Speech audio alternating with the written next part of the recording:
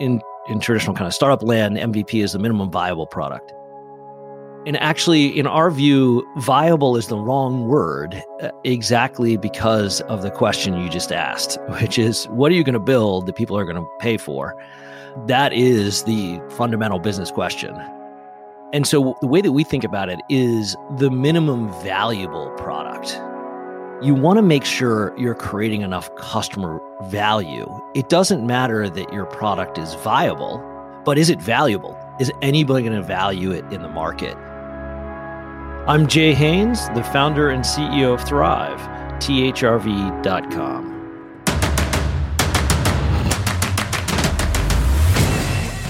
This is Code Story, a podcast bringing you interviews with tech visionaries who share in the critical moments of what it takes to change an industry and build and lead a team that has your back. I'm your host, Noah Laphart, and today how Jay Haynes created the product management tool so you can build products your customers love. All this and more on Code Story. Jay Haynes has always been interested in tech, just like his dad. In 1979, his dad bought and brought home an Apple II Plus. Though he was using it for his business to do spreadsheets, Jay began writing code so he could play video games for free, writing his games in BASIC. It's worth noting that this was back when you had to pay $0.25 to play a video game. His dad was a Navy pilot and a hobbyist sailplane flyer, which Jay flew as well, even up to 30,000 feet in the air. As he says, he got grounded as soon as he got married and had 4 kids. Early in his career, Jay got into finance and quickly became familiar with using debt to get equity returns. However, he was always interested in the core innovation problem of why customers buy new products and why they switch. Throughout his career, his time at Microsoft, his schooling, startup life, etc., he found out that no one really had the secret sauce to innovation. He started evaluating new ways to do it and came across the jobs to be done theory, which became the foundation to what he's built today. This is the creation story of THRV.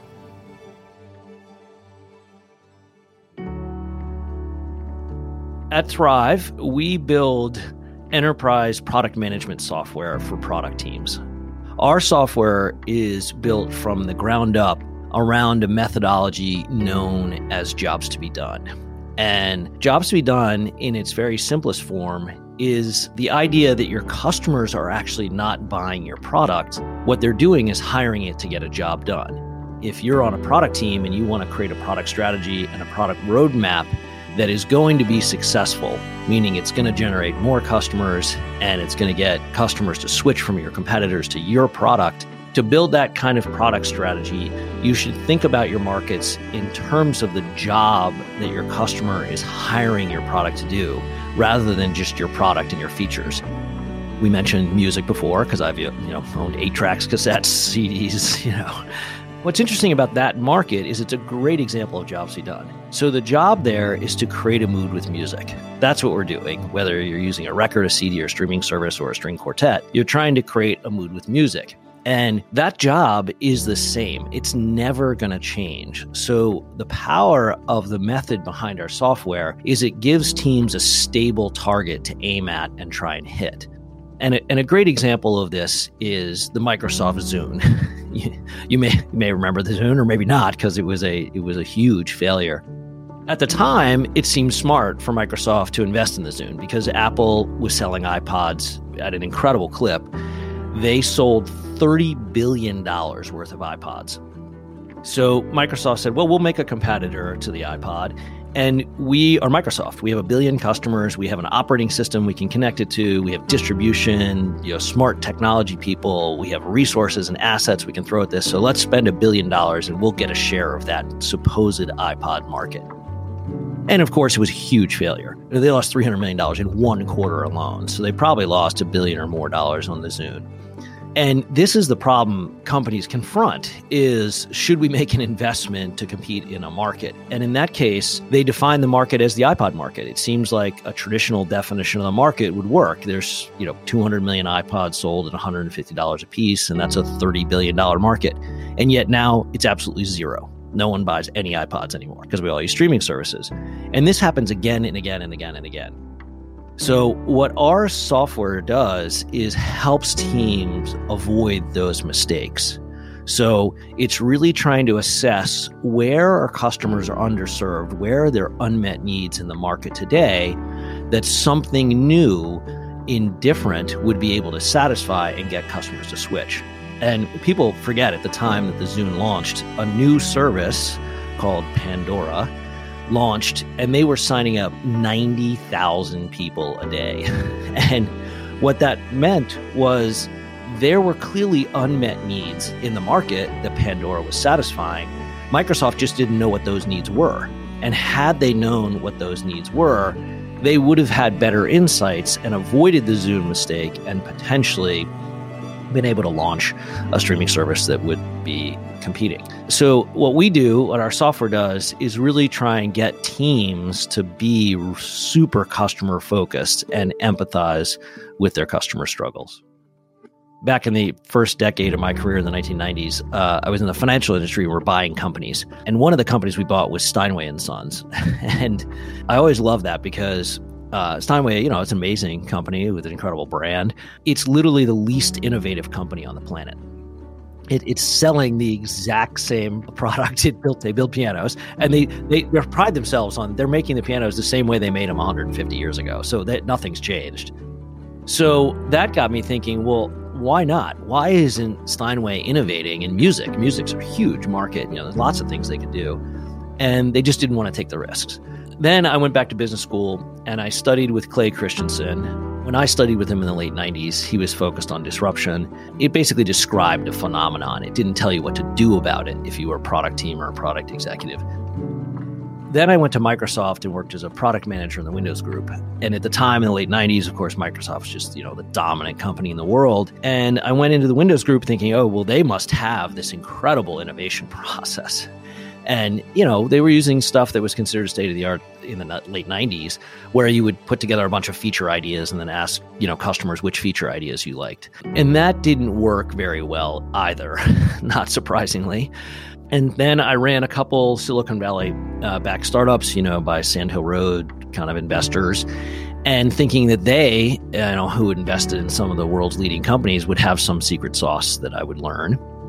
Of course, they didn't either. And that's when I really started thinking in the early 2000s about just the innovation process in general and started to really evaluate better ways to do it. And then I went and ran a firm that was doing a lot of research, and Jobs to Be Done produces a lot of research. There's a lot of data and information about customers, about their unmet needs, about segments and market sizing and competitors and messaging and positioning. It's the kind of complete set of data about the markets. And to be able to use that data effectively can be difficult if your solution is PowerPoint and spreadsheets, because we haven't met a product team yet that wants more PowerPoint presentations and more spreadsheets. So that really became the foundation for building Thrive, which was we have a lot of data and a lot of great insights about markets, customers, segments, competitors, et cetera, but we have to make it usable for teams. Teams have to be able to act on it and agree on the data. And that's really was the start of it, is can we help product teams innovate better with less risk using really good data? Tell me about the MVP. Tell me about that first product you built, how long it took to build, and what sort of tools you used to bring it to life. There's a few different ways to think about our product. Not surprisingly, we're using Jobs to Be Done to build Thrive on Thrive. So the way that we really think about it is what we're helping teams do is identify a winning product strategy to satisfy unmet customer needs better than competitors. That's actually what we think of helping teams do. So our solution really has three components. So again, we don't think about it just as the software, because if that's the job we're trying to help teams get done, then there can be other things besides software. And that includes training. So we also provide a lot of training services and research services. If they need help doing the research or if they're doing it on their own, we can help with that. So we really started providing services, training and research services to help teams understand jobs to be done method. And then we started building the software because what they needed was a way to come to an agreement on the data and then to actually build a product strategy and a product roadmap. And that's, an incredibly difficult thing for product management teams to do. So we started building a platform. Luckily enough, we were already in SaaS land. We started the company 8 years ago. That really decided for us we were going to make this a SaaS application. We weren't going to build an on-premise application. So we're built on all of the modern architecture that run most SaaS applications. So, with any MVP, you've got to make certain decisions and trade-offs about, feature cut or technical debt or how you're going to build it to get it out there quickly and prove that the market, wants to use it and wants to pay for it, essentially. So tell me about some of those early decisions and trade-offs you had to make and how you coped with them. In traditional kind of startup land, MVP is the minimum viable product. And actually, in our view, viable is the wrong word exactly because of the question you just asked, which is, what are you going to build that people are going to pay for? That is the fundamental business question, because if you don't have something that people won't pay for or use if you have an advertising-driven model, but they have to see value in it. And so the way that we think about it is the minimum valuable product rather than viable. And the reason that seems like, it may just seem like a subtle difference, but it's actually kind of profound, is you want to make sure you're creating enough customer value. It doesn't matter that your product is viable. I mean, today you can fire up, AWS servers with a line of code and start writing something that's viable, meaning it works. But is it valuable? Is anybody going to value it in the market? Are they going to switch? Or did you just build the Microsoft Zune, right? The Zune's a great example. It really worked. The Zune was nice, had a nice interface, even had a podcasting feature, ironically, but it wasn't valuable because it didn't do anything different. It didn't satisfy any unmet needs in the customer's job. So when we think about what we're doing, the first minimum valuable product that we actually built was a way to see the insights into customers and markets and competitors. So we thought about that up front. We just have to build into our software and even our services, get really valuable insights using the jobs to be done method. And then from there, we've used jobs to be done, not surprisingly, to figure out what our product roadmap looks like. In all cases, what I will say, what's interesting about product roadmapping and product strategy is what teams really need to focus on is over the long term, they need to help customers get the entire job done. And that's where the really big growth success stories come. Start small, because jobs are very, very complex. Even the job of creating mood with music, it has 15 different steps and about 100 different customer needs. And then over time, you want to prioritize which ones to focus on, but you want to continually get the whole job done, because you don't, as a customer, want to use different solutions to get the job done. And the music example is a great one. You don't want to have to go to a separate store and then buy your records, right? And then buy cassettes and then use a record device and a cassette recorder to then create a playlist. So that's why we all moved to, iPods, because we could just have an online store and then put them onto our device and create our own playlists. And then we all switched to streaming services because no one even wanted to go to a store anymore. Why do I have to go to a separate store and then create a playlist? Why can't the solution do that for me? And that's, of course, what, Pandora and Spotify do exceptionally well.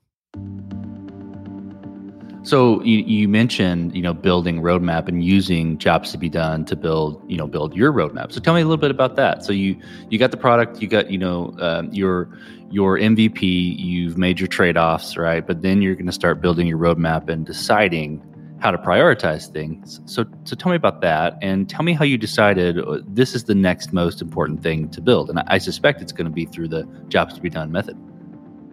Yeah, that's right. And it really is nice that we're using the jobs to be done method, to build our roadmap. And we're also working with the companies that we work with to help them build their roadmaps.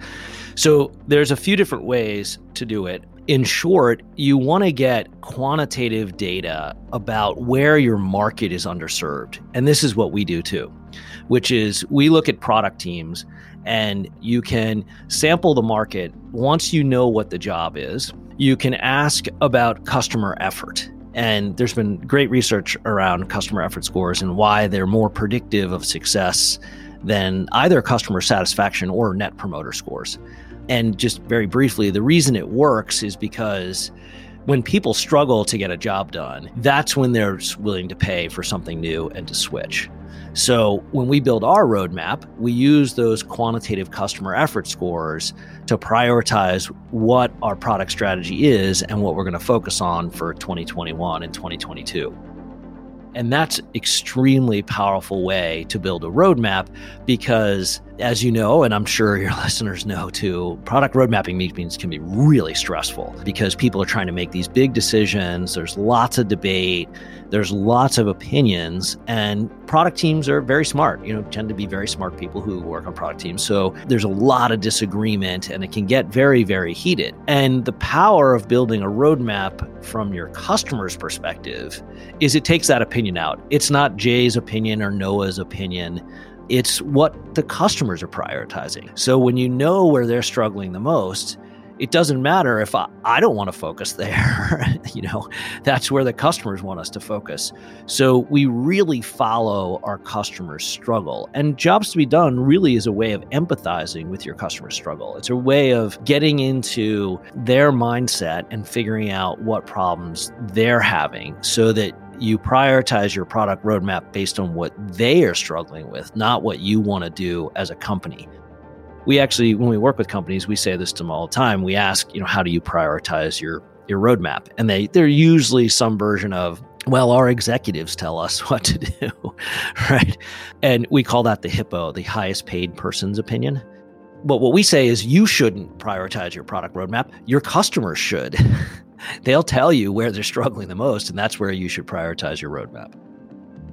So let's switch to team. So how did you go about building your team? And I'm interested in what you looked for in those people to indicate that they were the winning horses to join you.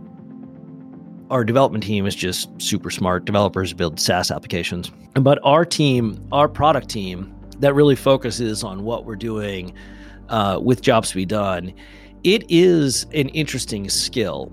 Some people really, really like it and some don't. And over the years, we've been able to develop essentially a set of criteria for the type of people that are going to be really good on our team. And I think that's important for anybody who's building a team is really trying to be explicit about that because you want people that join the team to be successful. And if they're not going to be successful, it's not really good for the company. It's not really good for the person. You really want someone who's going to be successful in the job.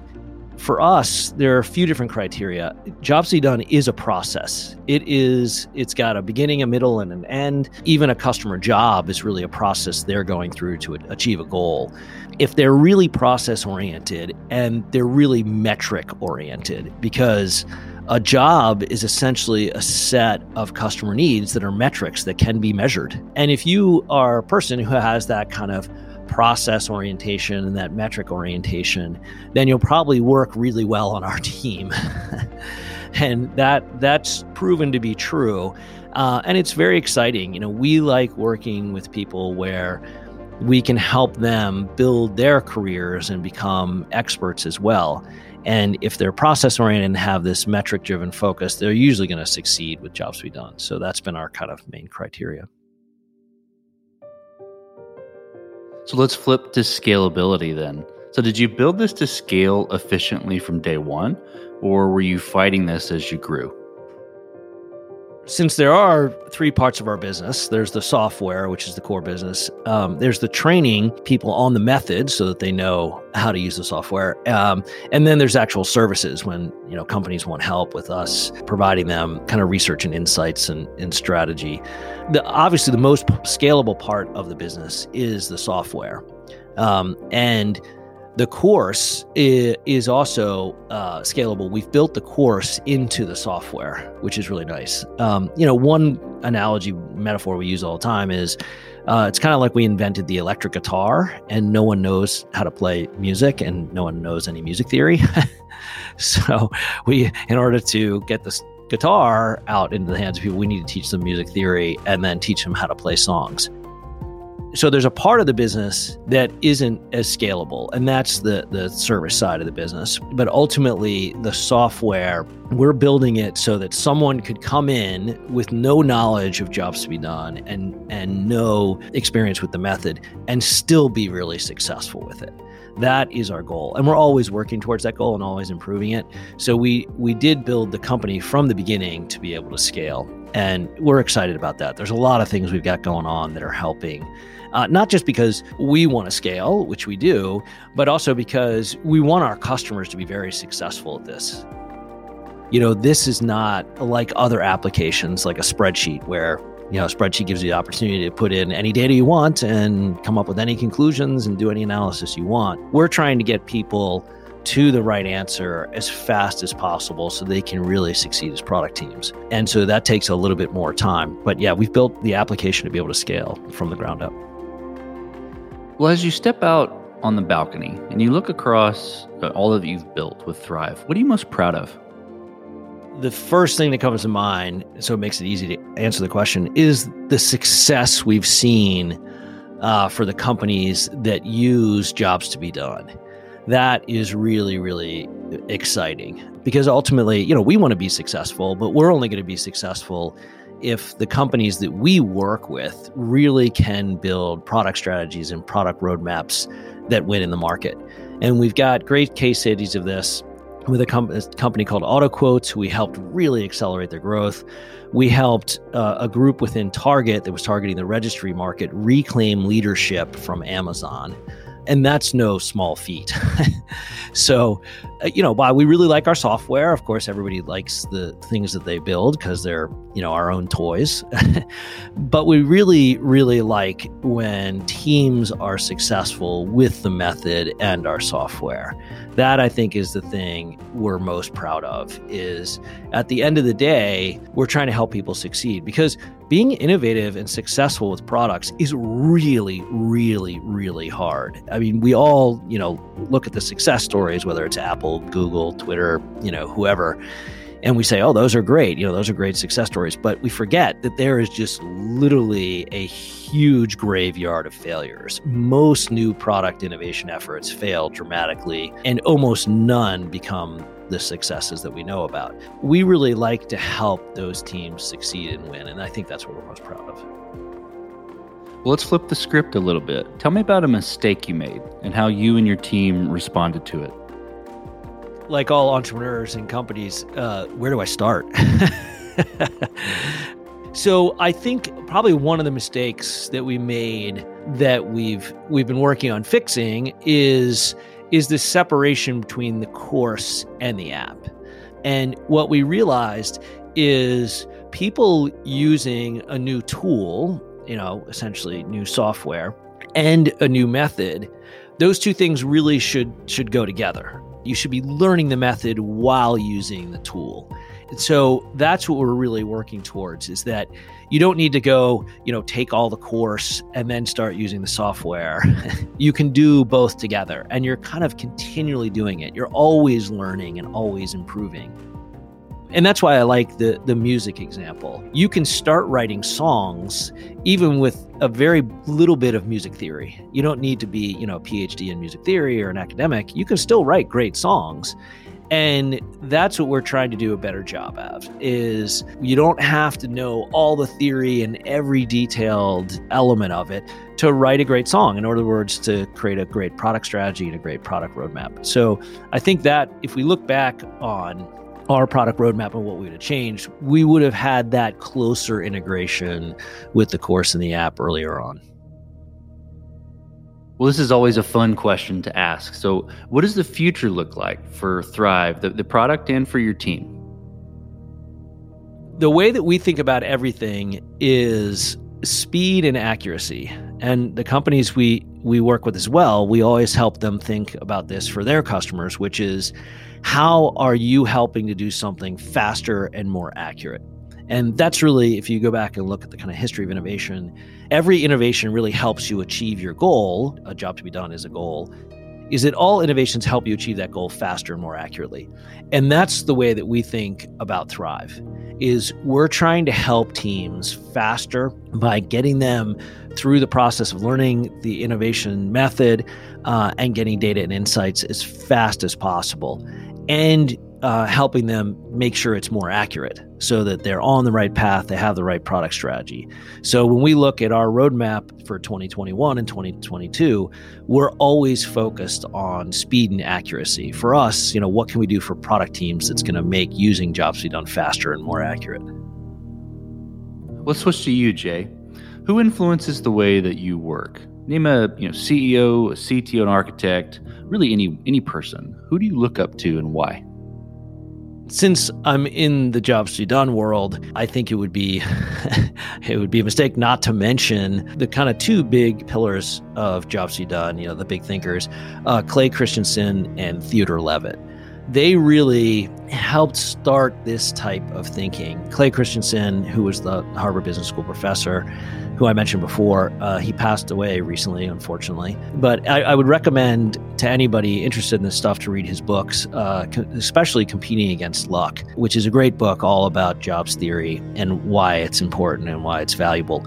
But this type of thinking even goes farther back. It's just in today's innovation language, it's called jobs to be done. But Theodore Levitt was another business professor, and he was the one, you may have heard the phrase, it's used a lot, but he was the one who famously said, customers don't want a quarter-inch drill, they want a quarter-inch hole. And his work still influences me today, because if you go back and look at, and Marketing Myopia is his famous paper that was written in the 1960s, and he was analyzing the entertainment industry, the energy industry, and transportation.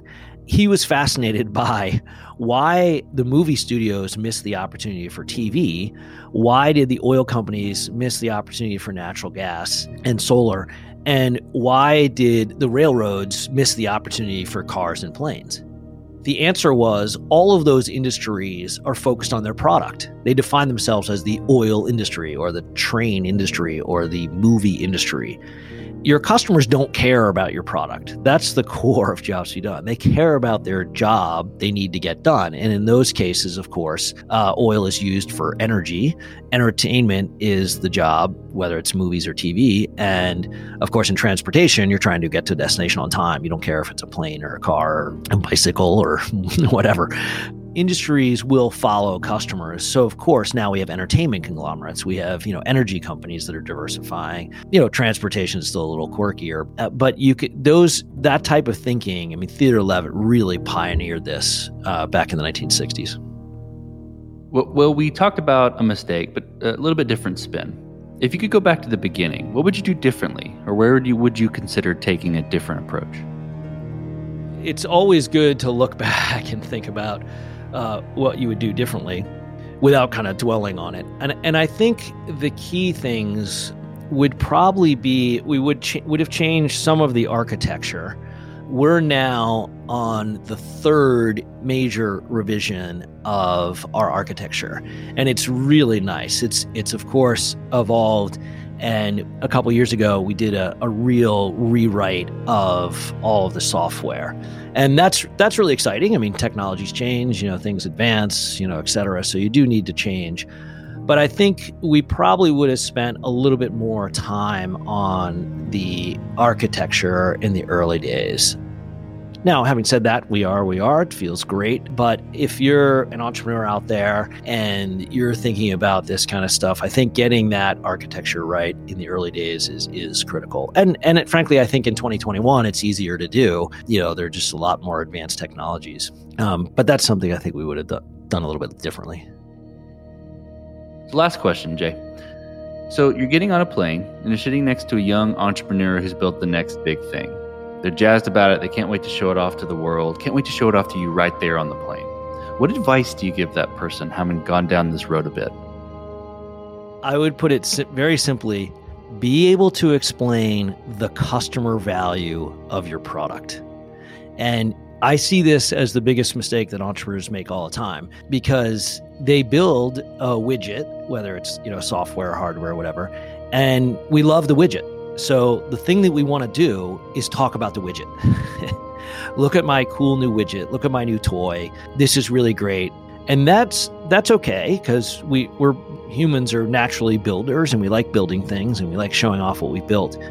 But my advice would be, really explain and empathize with your customer, and why. Explain the why of your widget. Why is this valuable to your customer? Why are they going to use it? Why is it going to become important in making their lives better? And this is, I think, the most important thing for any entrepreneur, because if you have this type of customer empathy, real customer empathy in their struggles, you'll ultimately be successful, because life is tough. Life today is hectic. We're all really busy all the time. We're constantly under pressure to perform. Your customers have an enormous amount of anxiety going through their life, their professional lives, their personal lives, whatever it is. And having that kind of empathy, and before if you're sitting next to me in a plane and you wanted to talk about your product, because you're an entrepreneur, you just built this great new, software or hardware, whatever it is, the first thing to do would be to really explain your customer, their struggle, and how you're helping your customer overcome that struggle. And then your product will start flying off the shelves.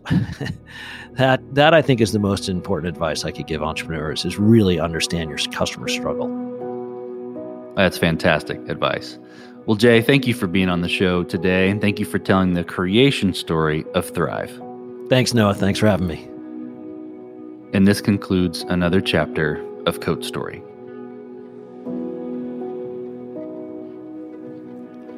Code Story is hosted and produced by Noah Labhart. Be sure to subscribe on Apple Podcasts, Spotify, or the podcasting app of your choice. Support the show on patreon.com/codestory for just $5 to $10 a month. And when you get a chance, leave us a review. Both things help us out tremendously. And thanks again for listening.